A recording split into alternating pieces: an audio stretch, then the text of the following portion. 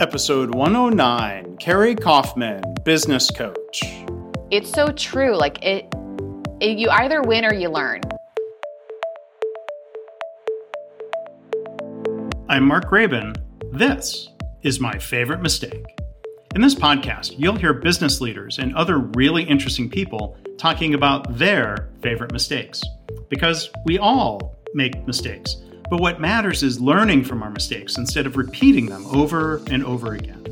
So this is the place for honest reflection and conversation, personal growth, and professional success. Visit our website at myfavoritemistakepodcast.com. For show notes, links, and more, go to markgraban.com/mistake109. Please follow, rate, and review the podcast. If you like the episode, please share it with a colleague. Thanks. Our guest today is Karie Kaufmann, joining us from San Diego, sunny San Diego, as you can see behind her. Karie Kaufmann is a business coach who gets results. Since 2005, Karie has helped over 1,000 business owners and executives achieve their goals and take their business to the next level. So we'll have a chance to hear about some of Karie's work later. She says she lives what she teaches by putting family first, based on our philosophy that, and I love this, that being in business should give you more life, not suck the life out of you. So Karie, thank you for being here as a guest today. How are you? I'm good. Thanks for having me, Mark. I'm excited to be here. Well, good. I hope, I would predict being a guest here will give you more life and not suck the life out of you or your day. So we'll have a chance to talk more about the coaching and the work that you do with organizations. Karie's website is kariekaufmann.com. Now, there's a couple potential spelling mistakes I'll warn people about. So, Karie, if you can give them the correct spelling yes, of first and last name. I would never expect anybody to guess this. Karie is Karie. Kaufmann is Kauf, as in Frank, Mann. So, kariekaufmann.com. One F, two N's, and I'll make sure that we have the correct link in the show notes if somebody wants to just go click on that instead of typing that in. So, so Karie, to get things started as we normally do here, looking back at the work that you've done in your career, what would you say is your favorite mistake? It's a good question. So when you and I first connected, I gave this a lot of thought. And to be honest, I don't have one of those amazing stories where I made a massive mistake and I lost it all and came back stronger. And I love those stories. They're so inspiring and helpful. And it's like, I wish I had something like that. But I'm guessing if your listeners are anything like the leaders that I work with, a majority of people don't live that way. A majority of us don't live on the fringe where we're, risking it all or making a catastrophic level mistake that, you've really got to recover and dig yourself out. So I would consider myself to be more of a typical kind of entrepreneur that hopefully your listeners can kind of relate to in that way, because my favorite mistake was a mistake of omission. It was a mistake because I thought everything was fine. I built my coaching practice that's now been 16 years and counting, and I was doing pretty well, right? Now, this mistake happened about almost 5 years ago. Or at least the realization of a mistake that I had been slowly making and not realizing it. So by all measurements I was using at the time, business was going well. I had a successful practice. I have great clients. I was pretty full. I was turning away clients. And I did pretty well at maintaining what I thought was a decent balance. I've got young kids at home, so I've got my boundaries of where my time is spent to make sure that I'm not compromising. As I said, being in business should give you more life and not suck the life out of you. But I realized I had the illusion of balance, that I wasn't actually doing things the way I needed to. And what brought this to my attention was I have a friend who is also a coach, runs a practice along with his wife in New Mexico, and he had a medical emergency that put him in the hospital for several weeks, probably even longer, actually, by the time he fully recovered. And so naturally, his wife is out as well. They ran the business together, but they got 2 young boys, so she's looking after her husband and her kids. And, obviously, the business took a back burner. So I get a call from a mutual friend that said, hey, this couple, they've got all these clients. have you got space? Would you mind looking after, coaching a couple of these businesses while he recovers and they can kind of get back on their feet? And I couldn't say yes. I had no margin in my business. I was so packed to the gills. I remember times when this is going to sound awful. I was thankful when one of my clients would call out sick. Like, sorry, I got to cancel today's appointment. I'm going to I'm like, whew, I get a break. That's some time. Yeah, I was like, wait a minute, I'm doing something wrong. And while I thought I was doing everything right, I thought I was feeling rather successful and accomplished. But what I was really doing was continuing to grow my business by just doing more of what I already knew. By just kind of rinse and repeat, incremental growth based on really staying within my comfort zone and then stretching it until, like a rubber band, it can't stretch anymore. And that's when I was like, that I'm doing this the wrong way. If I can't help a friend, if I can't help another business who needs it, let alone a business that's run by a friend. So that was a real wake-up call for me. And around that same time, I had taken on a new business coach for my business. I've had my own business coach for about as long as I've owned my business. But I was taking on a new coach at the time, and I had known him for quite a while. So he had seen my business grow and evolve, and he lives in London. So he said something to the effect of, "You're working below your potential. It's becoming inappropriate." And I have a terrible British accent. He also swears a lot. So, if you can adapt my interpretation to get the impression that he sent to me. And that's exactly the message I needed at that point in time, was that I was staying within my comfort zone and trying to fit everything into the way I had always done things. And well, if it worked for me in the past, I got to just, continue doing it this way. And I had gone as far as I could go in my comfort zone. I'd helped as many people as I could help. And it was time to get uncomfortable. So that's my favorite mistake. Well, and, Karie, I think, you're right. It is rare or unusual when guests on the podcast here have had, as you put it, like, a lose it all and build backstory. It's usually something, that's why the podcast, it would be a different podcast framed as my biggest mistake or my catastrophic mistake. But your mistake, I can see why you frame it as a favorite, because, it sounds like it, it's stuck with you. It's impacted you, from that discovery point, from the moment and the coaching you got. What sort of adjustments have you made, have you made in the years since? So that prompted me to, do a few things. One was some education. Now, I've always been a fan of education. I'm constantly reading, learning, listening to podcasts, attending seminars. That's not new to me. What I realized, though, was I was learning more of what I already knew. Like, I was still learning within the areas that I liked. And the way I felt at the time was that it was time to learn things that made me tired. Like, you read that book and like, you're just not ready for it, or it's so far outside of your wheelhouse that it's exhausting, mentally exhausting for you.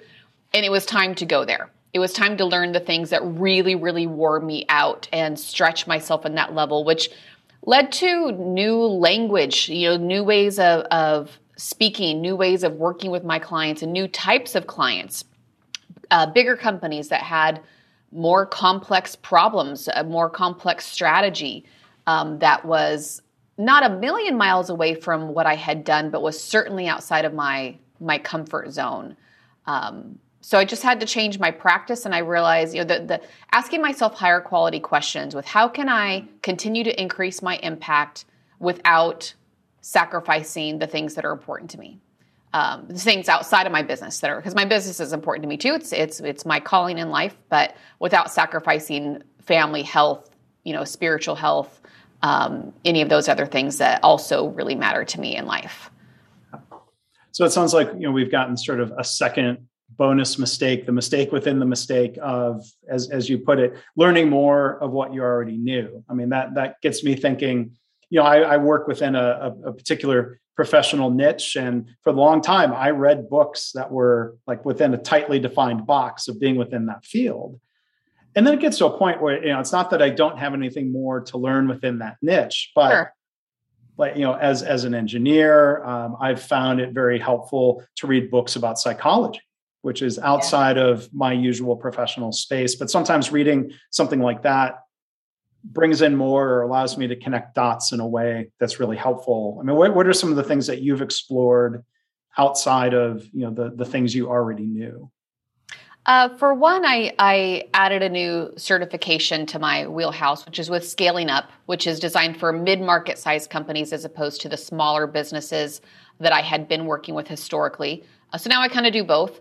But that was new for me, new certification, hundreds of hours of study and practical application to get that certification, which also led to new conferences, new thought leaders, new books, new podcasts that challenged me. New, even strategic alliances, kind of my centers of influence started to shift, which is out of my comfort zone. I was used to being, I guess, pretty well connected and pretty well known in my circles, and now is moving to a place where nobody knew me or cared. Right? so that I felt frequently, and still sometimes do, even though I've been on this kind of next level journey for a few years now, still very much feel like a novice in some regards. And I kept telling my coach, I feel like such a rookie again. My man, I made a rookie mistake today, said or did, or missed something or did the wrong thing or just felt outside of my league.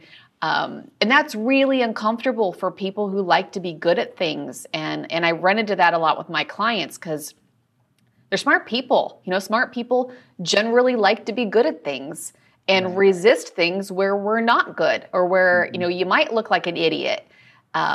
So that, I think it was Seth Godin who said something like, growth by definition means you're not the expert, right? Because you stepped beyond where your expertise ends. So if you don't like feeling like an idiot, you're going to resist growth. More likely subconsciously than consciously. Like consciously, we might say we want to grow. These are our goals. These are our plans. But we can also self-sabotage when it comes to, it's like, well, gosh, that's going to mean I'm going to have to hire some new people that are actually smarter than me at certain things. Or I'm going to have to let go of things that I've always been the best one at and release some control. So those are certainly things I've had to do myself and also things that my clients deal with on a daily basis.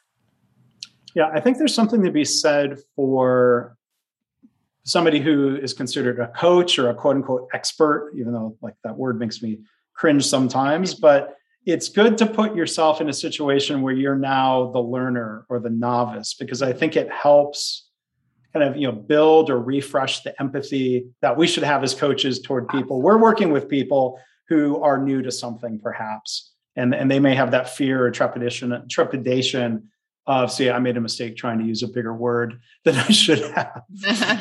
They have fear of looking dumb or, not being an expert. That is uncomfortable. I mean, how do you help coach clients of yours through those stages of learning and newness and quote unquote rookie mistakes, as you put it? Well, something I remind them often and remind myself of often is the person you are today is perfectly equipped to run your current business. And that's it. And your business is designed to get its current results. And that's it. So if you're serious about leveling up, about, really scaling the business to new heights, who's the leader you need to become? What kind of leader does it take to run a business that's 20% or 200% larger than the one you have now? So asking those kinds of questions and getting them to self-reflect on, okay, well, what will it look like to run a team that's double the size, or to manage higher level leaders, or to recruit people who are smarter than me, right? Or to manage people in multiple locations, and now these days in a hybrid working environment when that's maybe a skill I've never had to have anymore. And another question I pose to them often is, if you were to employ a CEO, because let me preface this, most of the businesses I work with are founder run. Sometimes they're multiple, maybe they change hands. I work with a lot of family businesses that might be multi-generational, but they're very closely held. The person running the business likely started it or has at least been there for a very long time. So it's very personal to them. So if I ask the question, if you were to employ a CEO from the outside, recruit someone to come in, pay them a hefty salary to do it, what would you expect of her or him? And how is that different from how you're showing up right now? Or in other words, if you had a board of directors, would they be wanting to give you a raise right now? Or would they be, maybe challenging you to improve on some things? And getting people to look at it outside of themselves with like, well, what would I expect to see of someone else? And what's the delta? What's the difference in how I'm showing up now, either in my thought process or my skill set, my leadership attributes, my strategic thinking? Most people don't take time to think, really. We're too busy doing, and not really taking the time to really strategically think. So that's something that I help them pause and reflect and ask the difficult questions that they usually can't answer. And if you can't answer a question right away, then that's usually the right question to be asking yourself, right? We tend to ask ourselves questions we already know the answer to. So if it's a question you can't answer, then you're probably on the right track. Yeah, but I can see that's where the benefit of a coach, mentor, any outside perspective maybe helps somebody look beyond the here and the now. Like you said, we're so busy doing and executing, taking the time to look ahead can be a challenge. But it makes me think, Karie, kind of along the lines of there's that old expression, physician, heal thyself. When you found yourself too busy to take on your friend's work, were you also sort of in that trap of being too busy doing the work to think about some of your longer term strategy yourself? Did freeing up time help you in kind of planning for your own business? Absolutely. Yeah. Cause I had gotten into a bit of a rut. I guess you could say it was just too comfortable, and there's really only two reasons why people change: dissatisfaction, right? And vision, the carrot and the stick. But really, it's a combination of both of those. It's a multiplying factor, and anything times 0 is 0. So you could be dissatisfied as all get out, but if you don't have a vision for what you want instead, or how things could be, or believe that it's possible, you're not going to take action. You're just going to live in frustration. And the reverse can also be true. You could have a grand vision or some big goals and aspirations, but if you're pretty comfortable as you are, you're unlikely to get off the couch, right? To get up and actually take the action. So I needed a little kick. I needed a healthy dose of dissatisfaction, and to clarify and increase my vision to, what I really wanted to achieve next, and how I was going to get there, and structure my learning according to where I wanted to go, not where I already was. Mm-hmm. And then are there things that you've adjusted on in terms of, let's say, managing your calendar of, some people block out time for reflection, for thinking, for future projects, just some block of time that's not the 15 minutes that maybe you get between meetings. Do you manage your calendar differently to try to make sure you don't get too busy to think about those other things? Yeah, I've limited the amount of coaching time I have on a weekly basis to make sure I have some significant time, what I call it my working on the business time. Which is sometimes, I've got a great little outdoor office space outside my office here. So sometimes it's just me sitting out there with a notebook, right, where I'm thinking or strategizing or planning or journaling, talking with my coach. So, and other times it might be working on a project, right, or working on, marketing or something like that. But I've got a minimum of a half day a week that I spend for that, oftentimes more, especially if there's, kind of a bigger project that I'm working on at the moment. And that was a big shift for me to limit my calendar, which meant I had to make some adjustments, raise some prices, shift some of the clients I'm working with, doing different types of work to make sure that I could continue to grow without, like I said, giving up too much or when you run out of time, you run out of your ability to grow, right? And that's the trap that I needed to escape. Yeah. And, there was a phrase on your website that jumped out at me, kind of building on what we've been talking about here, the idea or the suggestion to retire the lack of time excuse. Like, the one other thing I would add, I forget where I learned this, but this general idea of, if you say, I'm too busy to do blank, what you really could be saying is, doing blank isn't important enough. I choose not to make time exactly to do blank, which is it's more blunt, maybe more accurate. What else would you add about this whole idea of, well, quote unquote, I've got a lack of time? I think people wear busy like it's a badge of honor. Right? It's like, how you doing? Oh, so busy, right? And like that makes us more important or more valuable, and it's not. I've tried really hard, even though there are times that busy might be an accurate description. I don't want that to define my day or my life. Maybe you got a full calendar, maybe you got some priorities, but it's a mentality where I don't want to be in that kind of harried, frantic. There's not enough time. It's a scarcity type of mentality. So I tell it to my clients, not a badge of honor. I'm not impressed by that. I'll be impressed when you grow your business and you get to make it home in time for dinner. That's what's going to impress me. So how can we get there? And everybody can improve on it. It was Darren Hardy I heard speak. I've heard him speak a number of times, but I think the first time was 2012 or 13. And there's an audience of, 1,000 people or so. And he says, how many here have been bit by an elephant? And no hands go up, but he's kind of like looking around. He said, how many here have been bit by a mosquito? And every hand in the room goes up. He's like, you see, the big things, we see them coming and we tend to avoid them. It's the small things that get you, right? Like, chances are you're not making a huge mistake when it comes to your time or, how you're prioritizing your day or your week. Like, you're not losing massive amounts of time scrolling social media or twiddling your thumbs. Like, it's the little things. It's the 5-minute things. And the things with mosquitoes is you don't know you've been bit until it's gone, right? It's hindsight at the end of the day that you're like, man, I was busy today, but what did I actually accomplish? Like, in reflection, you're like, gosh, I just wasted a bunch of time with these mosquitoes that, like, it felt urgent, but looking back, it wasn't important. And I just let it get squandered through. And it happens 2 minutes at a time, 5 minutes at a time. It's that one little distraction. It's that, hey, got a minute. It's that interruption.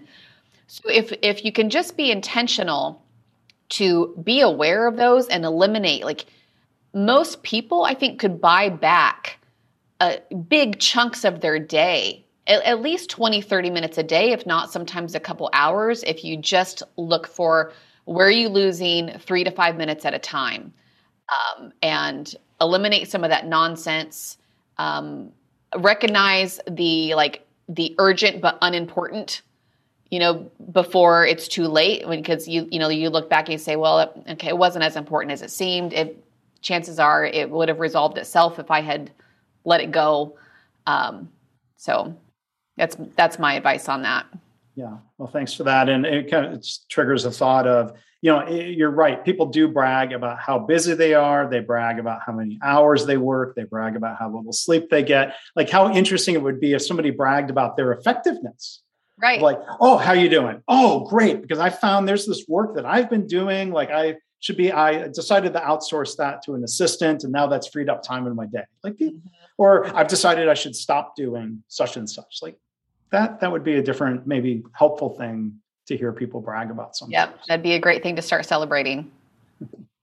One other thing to celebrate, as you put it on your website, there's a phrase that reminded me of kind of the themes of this podcast, that you help people collect experiences and how to learn from them. Mm-hmm. That includes learning from mistakes, these collection of mosquito bites, small mistakes. So could you add some more thoughts about what that phrase means to you, collecting experiences and learning from them? Yeah, I stole that from Jim Rohn, who said life is a collection of experiences. And we first adopted that as one of our family core values. We have 4 family core values, and that's one of them. And then as I was kind of refining my business core values, that came to light again, because it's so true. Like, you either win or you learn. And if you just imagine that every challenge you face was sent to you as a gift, what did it come to teach you? Because I at least in my life, and probably everybody's, like, you tend to have the patterns, right? The same mistake kind of shows up over and over and over because it's a pattern, and it might show up a little bit differently. You might not really recognize it as being the same thing, but if you really drill down to the core, to the root cause of what's causing your biggest headaches or challenges, it's probably really one or two things. So Earth is round, right? If you don't solve it, it's only a matter of time before you run into yourself again. So if you take note of it and you say, okay, now whatever it was that happened, if I just imagine this was sent to me as a gift, what did it come to teach me? And if I can learn the lesson, I don't have to face it again. I can apply it. And an exercise I've done with my clients sometimes is, look back in history of your, the last, however far you can remember of your business, some of the biggest mistakes you had and what you learned from it. And now in hindsight, can you see how that's affected where you are now? And in every single case, they say, I probably wouldn't be where I am now had that not been a stepping stone, because it caused them to make a change. They learned a lesson, whatever it was. So, what if we did that more proactively, where on a regular basis we're saying okay, screwed that one up. Might as well get some education out of it. Might as well make it worth the heartache. To get the lesson and the education. And so that's, to me, what that experience is about. Partially, the other part of the experiences, at least the version that you saw on my website, collect experiences and learn from them, is that because I do believe being in business should give you more life and not suck the life out of you, that we really are intentional to treasure experiences, which also means celebrating successes, enjoying the simple pleasures of life or the finer pleasures of life and everything in between. Because most high performance people really suck at celebration, or it doesn't come natural. Always on to the next thing, right? You're just forget about the massive thing I just accomplished. There's 10 other things I haven't done yet. On to the next thing, on to the next thing. So I try to get people to really slow down and say, well, what has been your biggest success for the week, for the month, for the quarter? And force them to answer the question. And they'll usually at first say I don't know. And they're like, well, there is that one thing. And that was kind of a big deal, but it happened a week ago and I've already moved on. Just today I texted a client because I knew she was close to having her best year ever. So she's just, as of a couple days ago, broke her previous annual revenue goal, right? And it's only, not even into September yet. So she's way ahead of schedule, already had her best year ever, and she's still got a few months to go. So I knew it was coming close. So I texted her to say, hey, did you hit it? She's like, oh yeah, we just passed it a couple days ago. And I said, so what are you doing to celebrate? She's like, I haven't even thought about that. It's like, well, consider this your reminder. That's worth memorializing. You celebrate what you want more of. Focus on what you do want.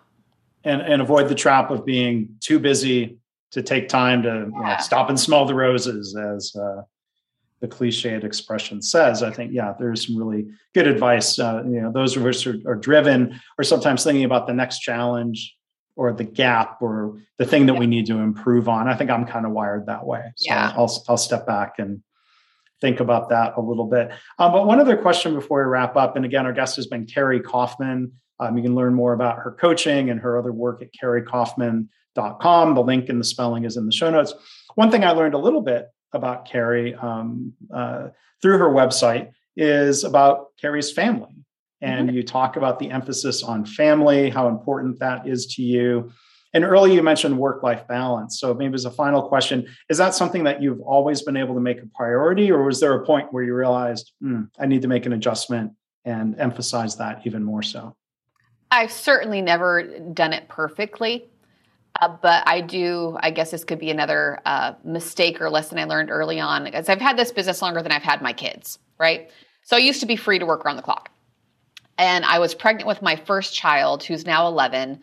And I remember working late one night. I'm sitting on the couch with my husband with my laptop open, and I'm 6 or 7 months pregnant at the time.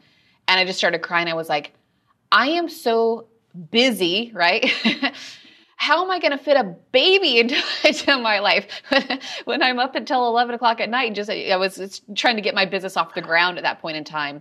And I just really had to find smarter ways of working. So that's when I hired my first employee, when I started delegating and started prioritizing my time. So I learned a lot from that. So I did make a commitment pretty early on. When she was born, I started taking off Friday afternoons. It's that's my, be home in time for dinner. And Friday afternoons was our mommy-daughter time.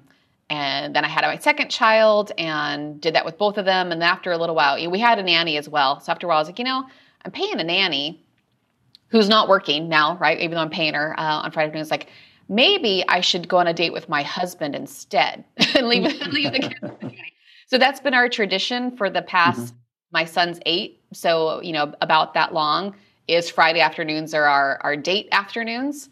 Most Fridays, occasionally we'll, one of us will have something going on that prevents that, but pretty consistently for several years, we've made sure that we have, our time as a couple. And then, because one of our family core values is we collect experiences, that we're pretty intentional, even though we both work full time, but to really collect experiences and make memories with the family. And that's one thing we don't hesitate on. If it's a decision of, it's not a decision of stuff, it's a decision of experiences. Like if we've got an opportunity to create an experience, the answer is almost always yes. We're going to do it. Or if it's a sacrifice, we're going to do it because that's what we value. Well, it's great advice, and thank you for sharing, some of your story and your reflections on all of that, Karie. I really appreciate you taking time to be here with us today. Thank you. Thanks for having me, and fun conversation. Thanks for letting me share some of my mistakes. I like to learn from other people's mistakes, so more fun to learn from others than from your own. So I hope that this has helped some people to benefit from mine today. Yeah. And not to put your own words back in your mouth, but hopefully it seems like it gave you some life. It doesn't seem Absolutely. Like it sucked the life out of you here, like 1,000 mosquitoes in the Zoom call. No, this was a great experience. Thank you so much. Well, sure thing. So again, our guest, thank you to Karie Kaufmann. You can learn more about her and her work, kariekaufmann.com. Look for the link in the show notes. Thanks again. Thanks, Mark. Well, thanks again to Karie Kaufmann for being a wonderful guest today. To learn more about Karie and her work, you can go to markgraban.com/mistake109. As always, I want to thank you for listening. I hope this podcast inspires you to reflect on your own mistakes, how you can learn from them or turn them into a positive. I've had listeners tell me they started being more open and honest about mistakes in their work. And they're trying to create a workplace culture where it's safe to speak up about problems, because that leads to more improvement and better business results. If you have feedback or a story to share, you can email me, myfavoritemistakepodcast@gmail.com. And again, our website is myfavoritemistakepodcast.com.